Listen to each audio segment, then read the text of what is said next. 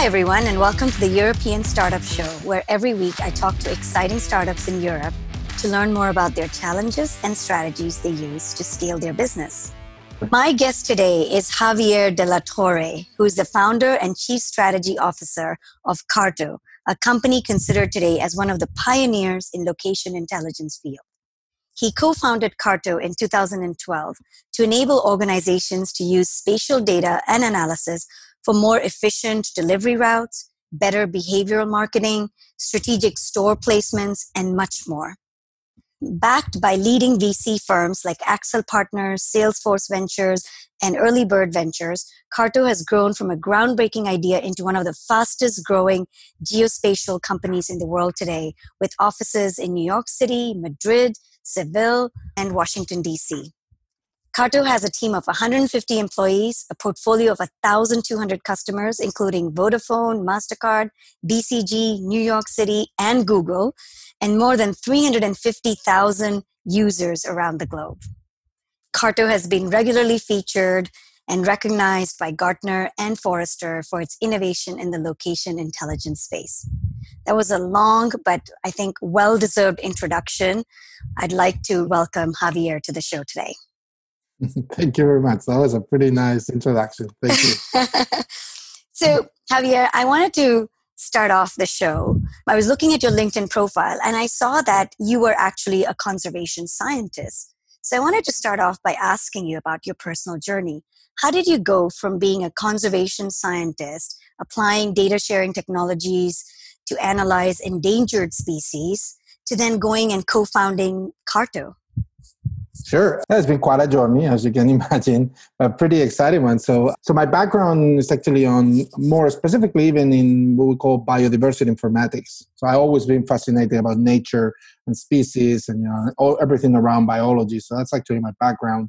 And and I used to be a scientist. I work in botanical gardens, natural history museums, working on analyzing the location of a species, right?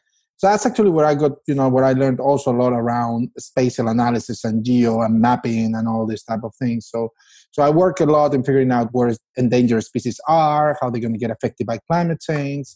And all those analysis actually is what we call now location intelligence. And it's pretty much the same trying to find where an endangered species is to where a customer is. So in 2009, more or less, decided to get out of the scientific track and start working more on this, as an analyst. And essentially, what I found at the time was that the tools that were available for doing this type of analysis were just not very good. And so I first started creating my own tools, and then those tools become more like a framework. And then eventually we say you know what? Maybe we can actually bring a new product to the market that will help others in working with the spatial data, and that's pretty much how I got from one place to another. Did you do any sort of market analysis? Did you go and speak to people to see if there's a demand, or did you just say I needed it and I don't see any tools and I'm just going to build it and then see what happens? In full honest, not too much. By looking back, most of the analysis that we did was I was an expert already on that domain. So I knew what products existed, I knew already what was the competition and I've struggled using those products. So I had that experience myself. I knew by talking with colleagues that, some technology, especially working with a little bit of, making maps with a little bit of data is not too hard. But if you want to really work with very large amounts of data, then it's really hard. And it was really, really hard. So I knew there was a lot of people, a lot of organizations with that challenge. And my intuition was that data was only going to grow and the technology wasn't ready for that to scale in terms of data. So that was it. Obviously, then when we went more serious to go and raise money from venture capital and so on, we did actually did more market analysis towards, not only is this product needed, but it's more that is the market big enough for a customer, for a company like ours? How big is the industry that we're operating in? So on. Yeah, then we went definitely analytical. But at the beginning, it was more like we built a product that we wanted to use and that we knew people wanted to use. So. And when did you have the product when you went for VC funding, or did you have products with users when you went for VC funding, or did you get one customer who funded your development and then you sort of developed your product for that customer? What was the route before you went Yeah, for your funding? yeah. In our case, it was quite a bit of bootstrapping. So before actually kind of like building the product company, we were a consulting firm, which is a very classical background for a lot of entrepreneurs like ours. So I was a consultant working for international organizations around environmental challenges. And it was during that consulting that I developed some frameworks that then later became the product, right? So that meant that by the time that we were thinking around the product, we had already some customers engaged on helping us to develop it. So by the time that we went to look for funding, we already had customers. We've already tested quite a bit of things, and that was, I mean, personally, I really like that approach. So yeah, I mean, it's Okay. obviously, I would say, like the European back in the days. I mean, we talk about like 2012, between 2012 and 2014 when we kind of were starting our racing. It wasn't that easy for European companies to access capital. So I believe we had to demonstrate much more back in the days. And Yeah, no, that's really interesting to hear. Okay, so moving tracked a little bit, I've actually been avoiding asking about COVID-19 to most of my guests because it seems like everyone's starting off asking, how are you doing? How's the remote yeah, situation going? But actually, I think in this case, it merits that conversation because I know Carto is involved in a big way in helping governments around the world look at the data around the virus and the spread using your technology. So could you maybe give a really short intro on what Carto does and then talk a little bit about how you're helping governments today with this crisis? sure. So, well, I mean, like, let me start by saying that, like, this is a very interesting times for us because I like to say that there's never been a more important time to geography. I think the society is kind of awakening, to the importance of understanding location, right? For some obvious reasons. So since the outbreak, we started at Carto. We started with a program to provide our product for free to anybody that was working on projects to fight it. So, and that program has been going really well. We got 140 grantees, like more than 40. So like governments using our product for different things. So it's really fulfilling. A few things, to explain it. At the core of what we do is what we call location intelligence. A very, very easy way for us to explain is it's about understanding the difference between where and knowing why. So if you put in a map, and all of us have seen like a lot of maps around, like the spread of COVID-19, of coronavirus, right? But if you want, that's one thing that helps you to see where things happen. But if you want to understand why they happen somewhere more than in others, what are the factors, what is the vulnerabilities, then you need to create what we call spatial models. You need to correlate, like where the cases are with other forms of data, things like demographics, mobility, all those data that maybe helps to explain why the outbreak is more happening in one place to another. And once you understand that, you can then, like take decisions. Right? So you can, decide, like in most countries, to stop mobility, impose certain restrictions, like block transfer between different areas. So that's at the core what we do. So it's very, very relevant, right? Our products for doing these things. Some governments have used it, for like a lot of those dashboards that you see around the evolution of the pandemic, but also calculating KPIs. Like in many countries in Europe, there's this semaphore system when a region like Madrid can move to the next phase of unlocking, right? The economy. So in order to calculate a lot of these things, you need a location intelligence platform like ours, and they're using us for that. Other things that, like we are used a lot is for things like mobility analysis. Are the restrictions imposed by governments actually being helpful? Are they being actually followed by citizens? All those things can be monitored through analysis of spatial data. And our platform is used for a lot of things. Then obviously there's many other more practical things, like this pandemic is producing a lot of vulnerabilities, a lot of, like needs from people, like from food to medical, like from many different things. So there's many organizations using Carto to call like show the distribution of, things like food or, masks and things like that, right? Oh, wow. So there's a lot of logistics associated with COVID-19 that Carto is also used for. So I'm thinking about this, and I know that we generally talk about privacy a lot, and Yep. Europe is definitely a lot more conscious about privacy than probably the United States. Yep. And there's a lot of debate now in the news around contact tracing and whether you can do that and whether it's legal. For you to do the work you're doing on the COVID-19, do you need to have that mobile data of all the different citizens to do what you're doing? Yeah.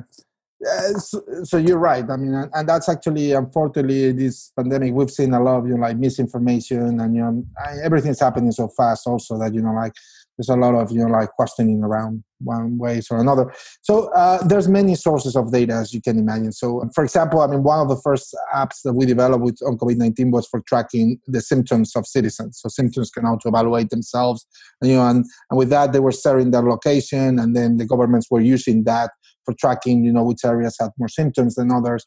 So that's highly, highly private data, but it's for a really good purpose. You are telling as a citizen to the government that, to your government, like one thing, and that helps to unblock the 111, the 911 call like numbers, emergency numbers. So there's a good purpose for these things, and following the pretty good European rules for data privacy, that's all good. And we actually did a lot of this.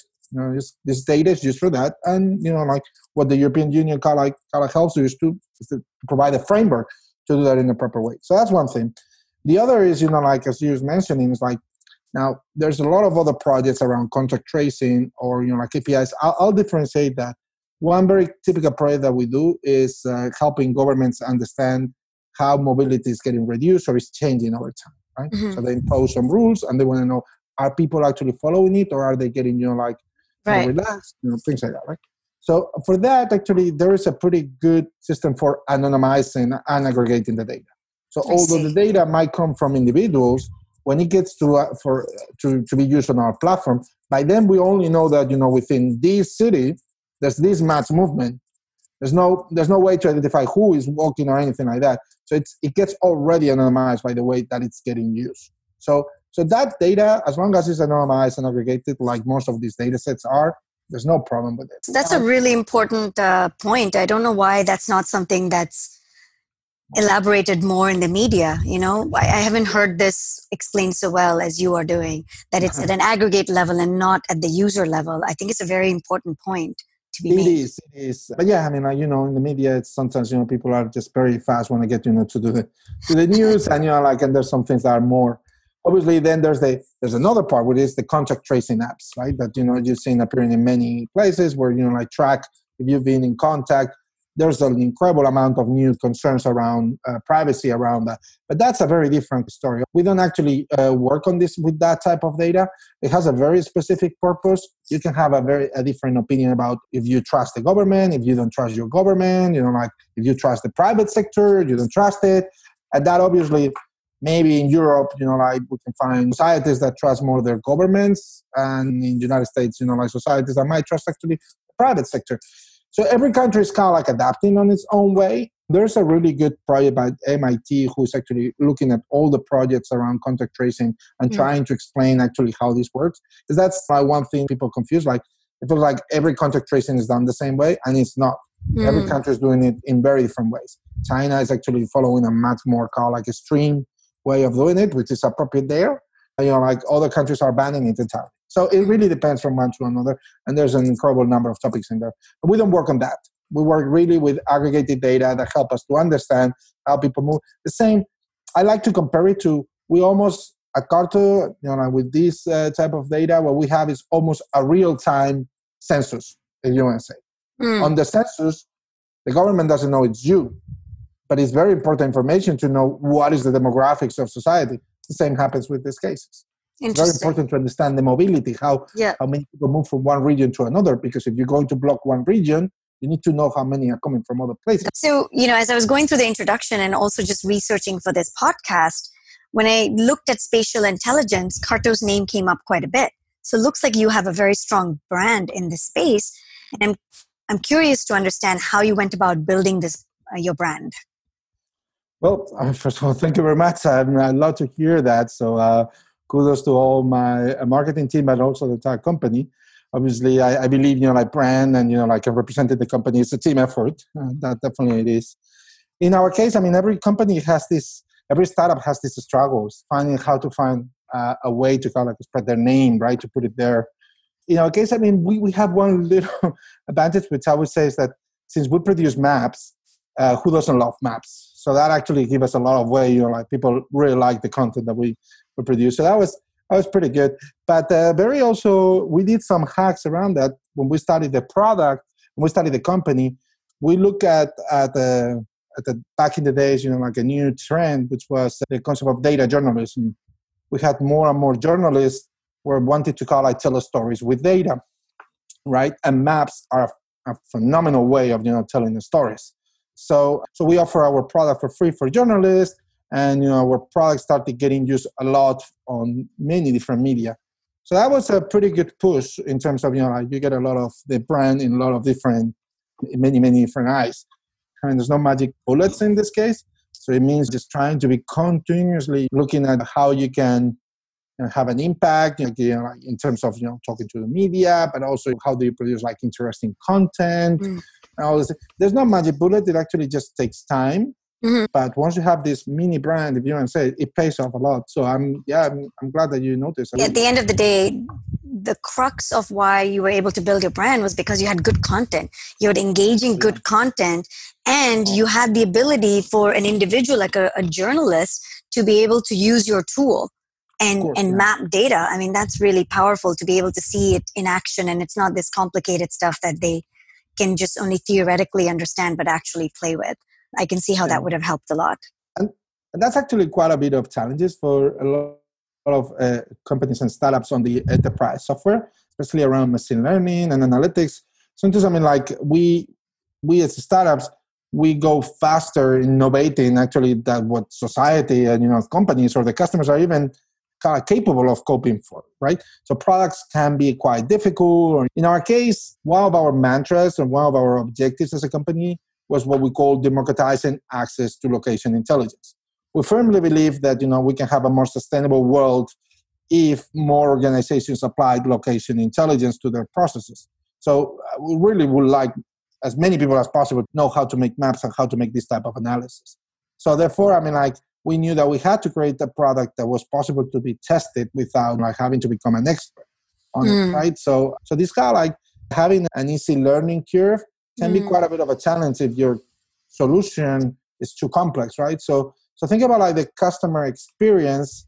It's pretty important. If you want to have an impactful brand, you're gonna need to let people play with your product. Mm-hmm. And that actually is going to require to think about the onboarding process in a different way. So can I use your tool? Could I sign up and if I had some data, map it on your tool? I don't need to be a data scientist to do it. No, I mean, obviously, I mean, if you are a data scientist, you will get potentially more value out of it. Yeah. But we get our tools, to second grade students. So there's actually we offer it for free to students, and there's a lot of people making maps. And we have a wall of the top 10 maps, and there's maps that you will be surprised. Sometimes are very simple things. Sometimes can be pretty complex analysis. But if you want to understand, recently here in Spain, one of the measurements around lockdown was you could only walk 1 kilometer around your house. That's actually common in a few countries. All right.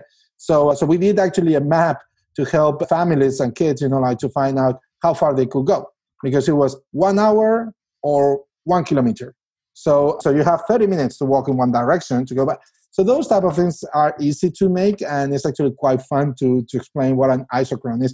In fact, actually, we've been running a Carto, something I'm very proud of because I really love it. I have 2 kids, they're small ones, and we made a series of maps for kids where we explain them things calculate, draw all the routes from all the capitals in Europe to Rome, right? Things like that, right? So just to get them an intro to geography and cartography, and that's been really popular. Oh, wow. Can I access it? I have 2 kids. Oh, yeah. Sorry, but you, yeah. I think I have one here. All right. So this is actually my 5-year-old daughter. I just made, I don't know if you can see it, but if you look at it, there's cells with numbers. Yeah. So color by numbers, classical type for kids. Yeah. And actually, this is a map representing the richness of mammals around the world, where there's more mammals, right? So this is called a colorpleth map. So essentially, we're representing richness based on different color palettes. I mean, I don't explain them that to my 5-year-old, but still love coloring. It's fun. Nice. I definitely will check it out. Please send me the link. I'll share with you.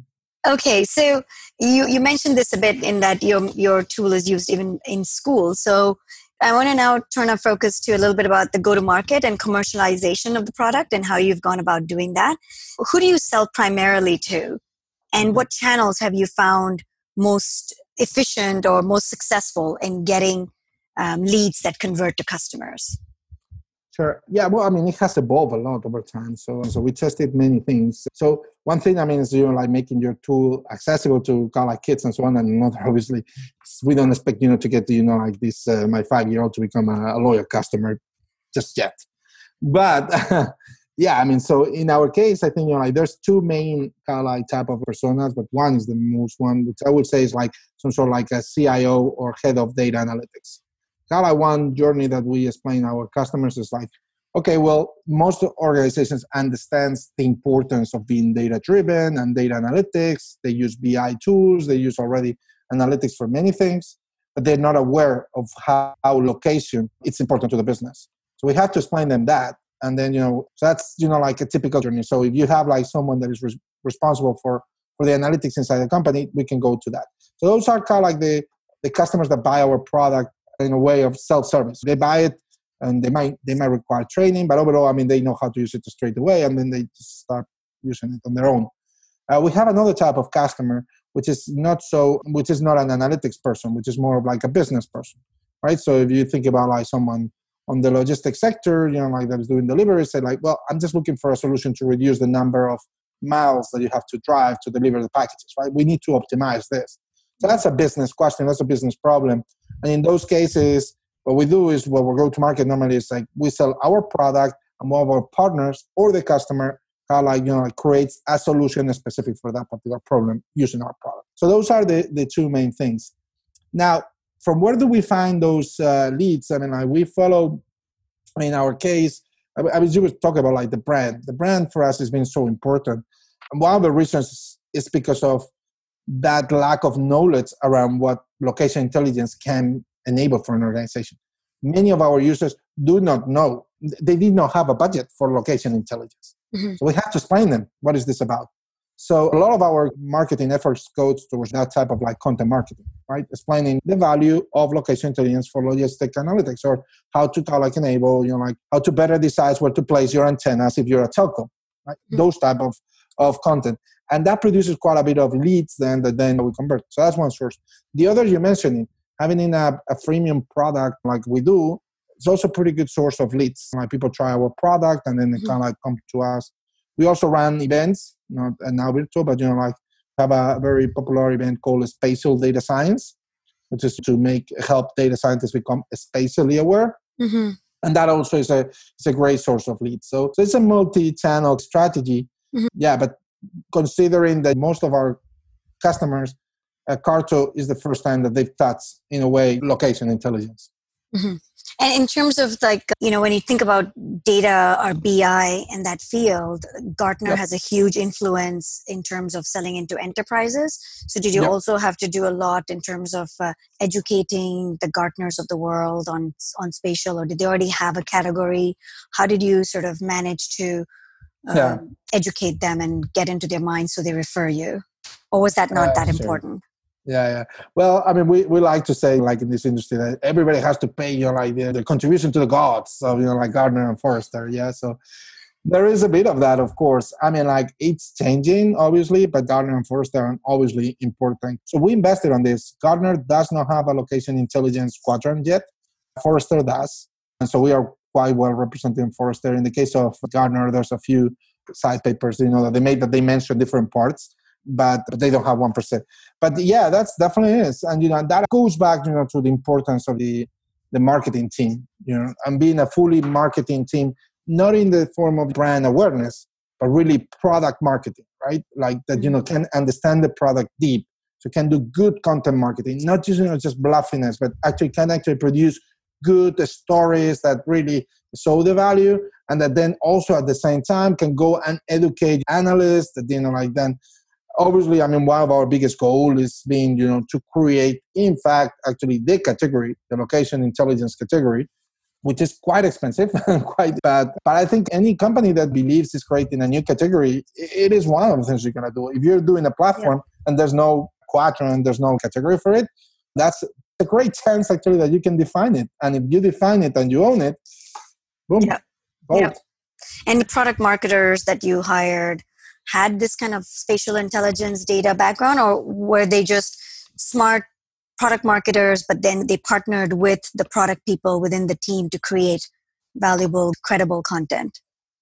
That's a great question. And I guess, that's a lot of companies will find it in the same way, especially on analytics, or, if your startup kind of like experience also like complex piece of technology, you cannot expect to find good product marketers out there that are going to be experts on geospatial. We just couldn't. We didn't find them. So no. So you can try to find them. You might be able to find them from a competitor, but it's unlikely that you're going to be able to kind of get it.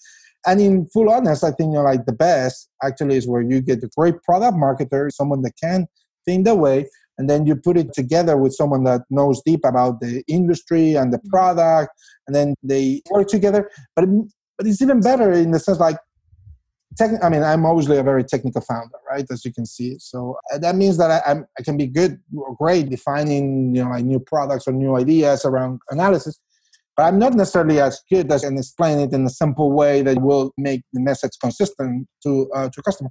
So it's actually quite a joy to work with them, helping them to explain them like this is the value in a very complex way. And then getting out of it, saying like, wow, that's really well said. That's much easier. Now I understand it much easier.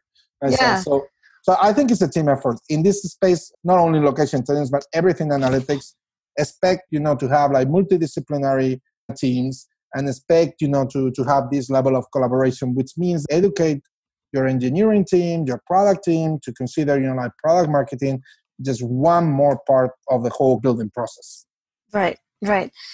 Okay, well, that's really good. I want to now switch to global expansion. So you have offices everywhere. I mean, obviously, the company was born in Madrid. Madrid, but now you have offices globally. So when did you start your global expansion? At what stage was the company in? And how did you go to market in the different countries? Yeah. So I'm not sure how unique we are on this because I think I've seen our pattern more and more common. So when we started, we identified that Spain wasn't, although where we were at the time, wasn't necessarily big enough market for us to call like flourish as a company. So we knew from the beginning that we had to move to bigger markets. And Europe has this challenge of, although it's a single market, the reality it doesn't behave as a single market. So for us, it was very, very clear from the beginning that we need to move to US. I think it was actually 4 months before we launched the product, I moved to New York already. So after your Series A? Oh, no, even before the Series A. Oh, wow, so okay. Already on that one. It helped that we had already, remember that we bootstrapped quite a bit. So, and remember that in our case, we had already a few customers, right, that we were testing. And a few of them were from US. So we knew we were not starting from scratch, if you want to say it. But for us, it was very, very clear. It only made sense to think about this business from a global perspective. There was no point on thinking about like a single market. So software as a service works on the cloud. It really doesn't matter too much, where you are in the terms of, creating it. Mm-hmm. Now, from a go-to-market perspective, where are you going to spend your dollars or your effort? For us at the beginning, it was like, well, New York is pretty big already in itself. And then we kept quite a bit of also like capabilities inside Spain.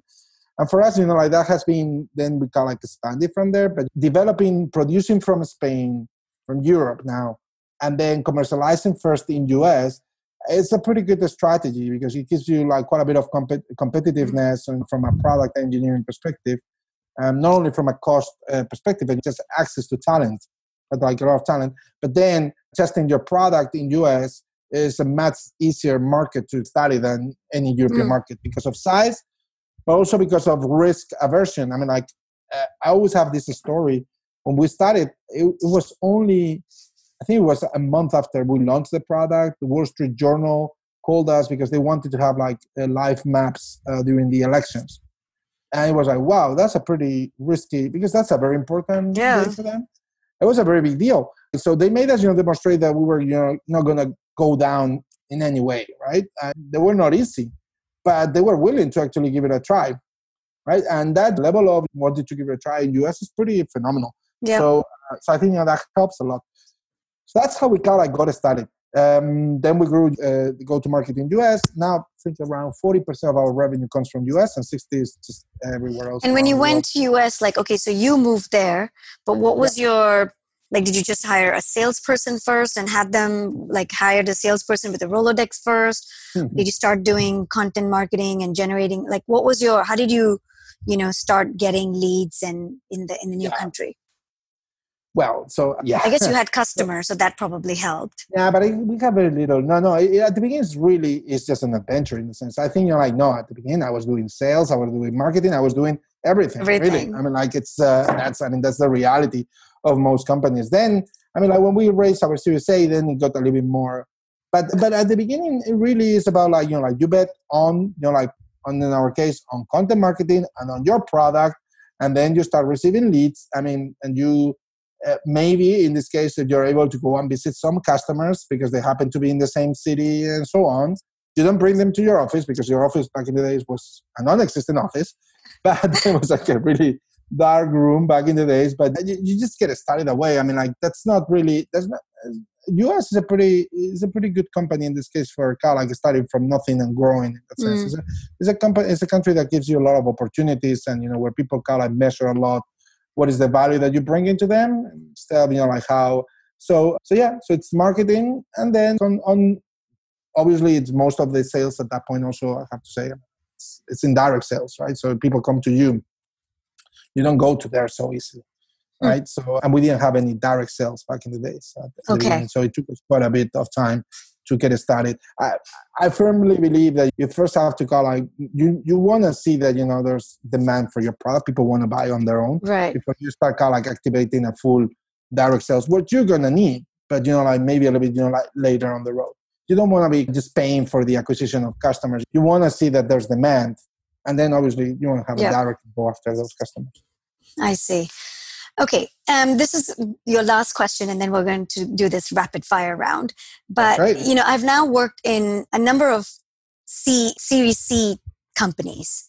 And one of the things that I found in this stage, and I don't know if it's true for Carto, so maybe you can tell me if it is or not, is there's always a question on, like, should we go broad or should we go deep? You're finding that you're really hitting the mark in specific verticals, and the customers are asking you to develop more to go in deeper into that use cases, or stay broad. So is it more market share or wallet share is something that I found in Series C companies as one of the things that they grapple with. I'm curious, is that true for Carto? And if it is, how are you dealing with it? Yeah, it is to a certain extent. I mean, there's always, like this question around it, especially if you're kind of like working as a platform, like in our case. Right. So, like you can be used for many different things. There's always going to have this tension of like stay, generic, go after, one single. In our case, we've had the lack of the course, I don't know, of, being pretty horizontal in the sense like we have like quite a bit of, like presence in many different verticals. We like to say that at the end of the day, everything happens somewhere. So therefore, almost every industry in a way can like apply location intelligence. So in a way, there's never been like one particular sector where you say like, whoa, look at that. Just kind of, which in some cases could have happened. We prevented it. Like for example, in our space, and that might be a good advice at the beginning. Like it depends on what type of company you want to make. But in our case, there was this temptation always to actually go and work for the military and intelligence industry.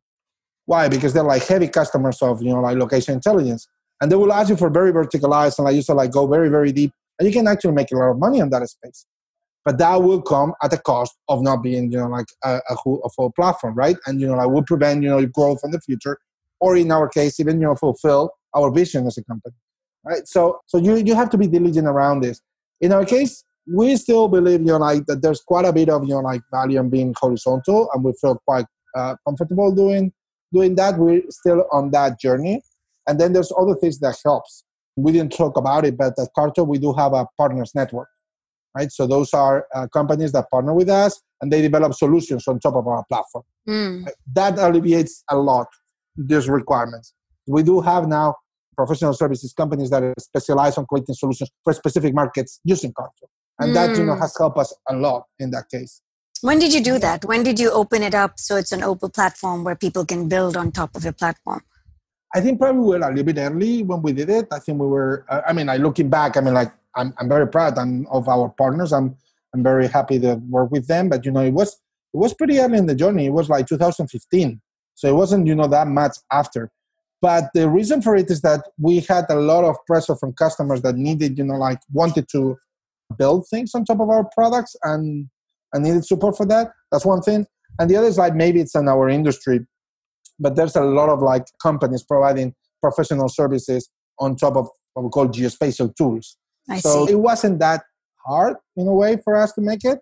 Because there were a lot of professional services companies that used location data. So think about, for example, there's a lot of companies that offer Google Maps. They're partners with Google Maps.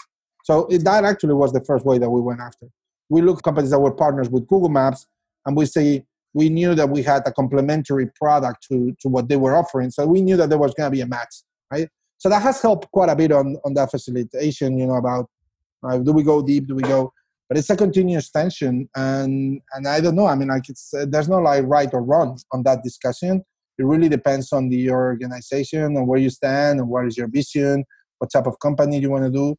In our case, we've always knew that we wanted to make location intelligence available for anybody. And that actually means being quite horizontal and, just trying to make it, accessible to as many people as possible. And one other thing that I noticed is that you acquired 2 companies. Yep. And again, that to me was quite surprising because in the growth phase, you got this, influx of money probably after Series B, and you have to grow and make these numbers. I don't know too many companies that would have decided to necessarily acquire. A lot of them struggle with that decision too, to build it themselves versus acquiring. Why did you do that? Would you say that was the right strategy for you? And any advice for startups that have this hole in their product? What should they do? Well, again, in this case, there's no right or wrong. So you have to really look at it. It's important to note that most acquisitions actually do not perform particularly well, but there's many different types of acquisitions, right? In our case, you got it right. We essentially went and acquired 2 companies because we saw holes on our product offering, or we saw opportunities. So let me actually explain.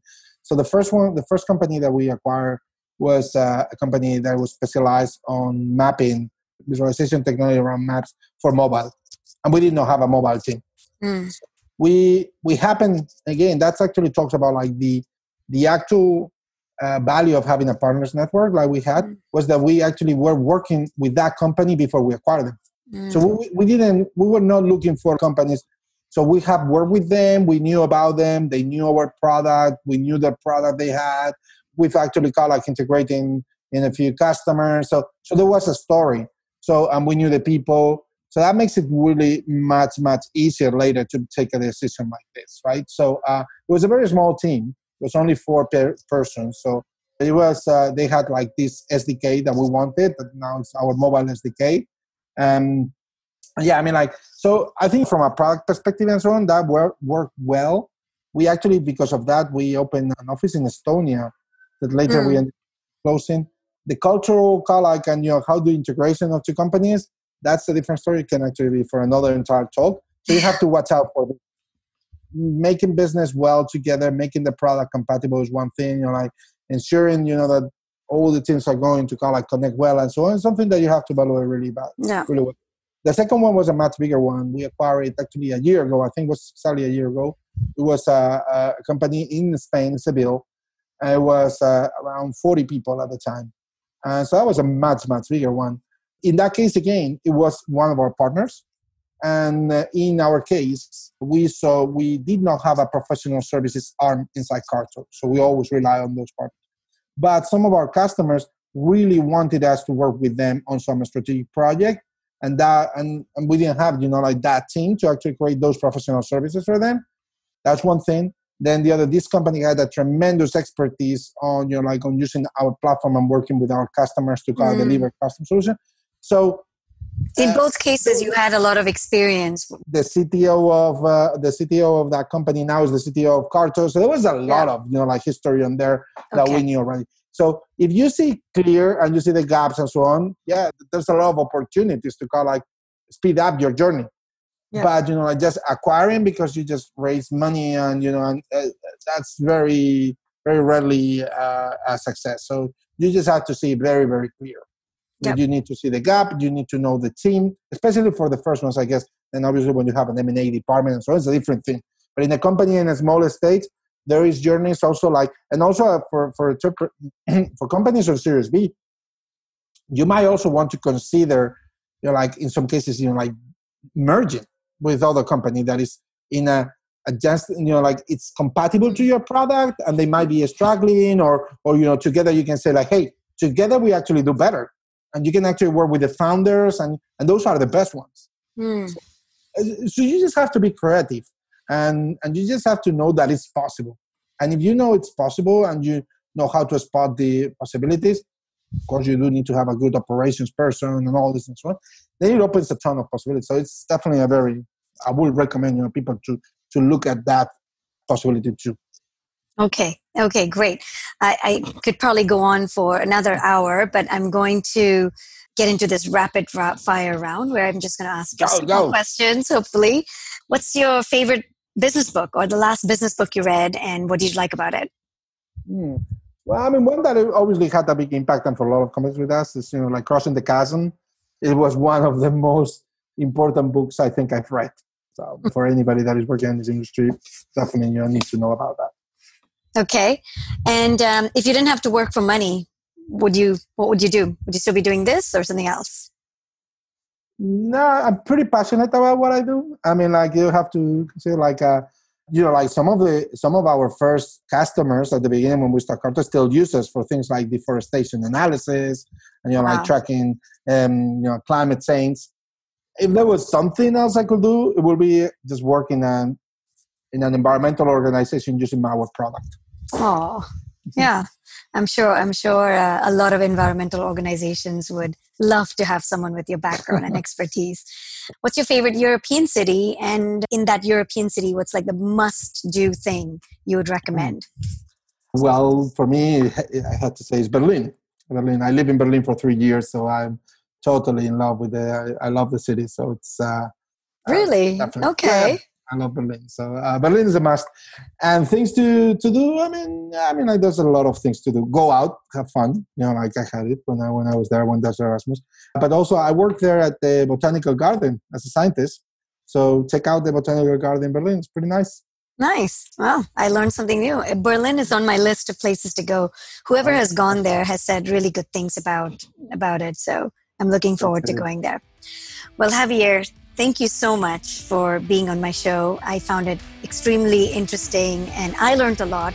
So I hope that my audience learned as much. Thank you very much again. Thanks to you.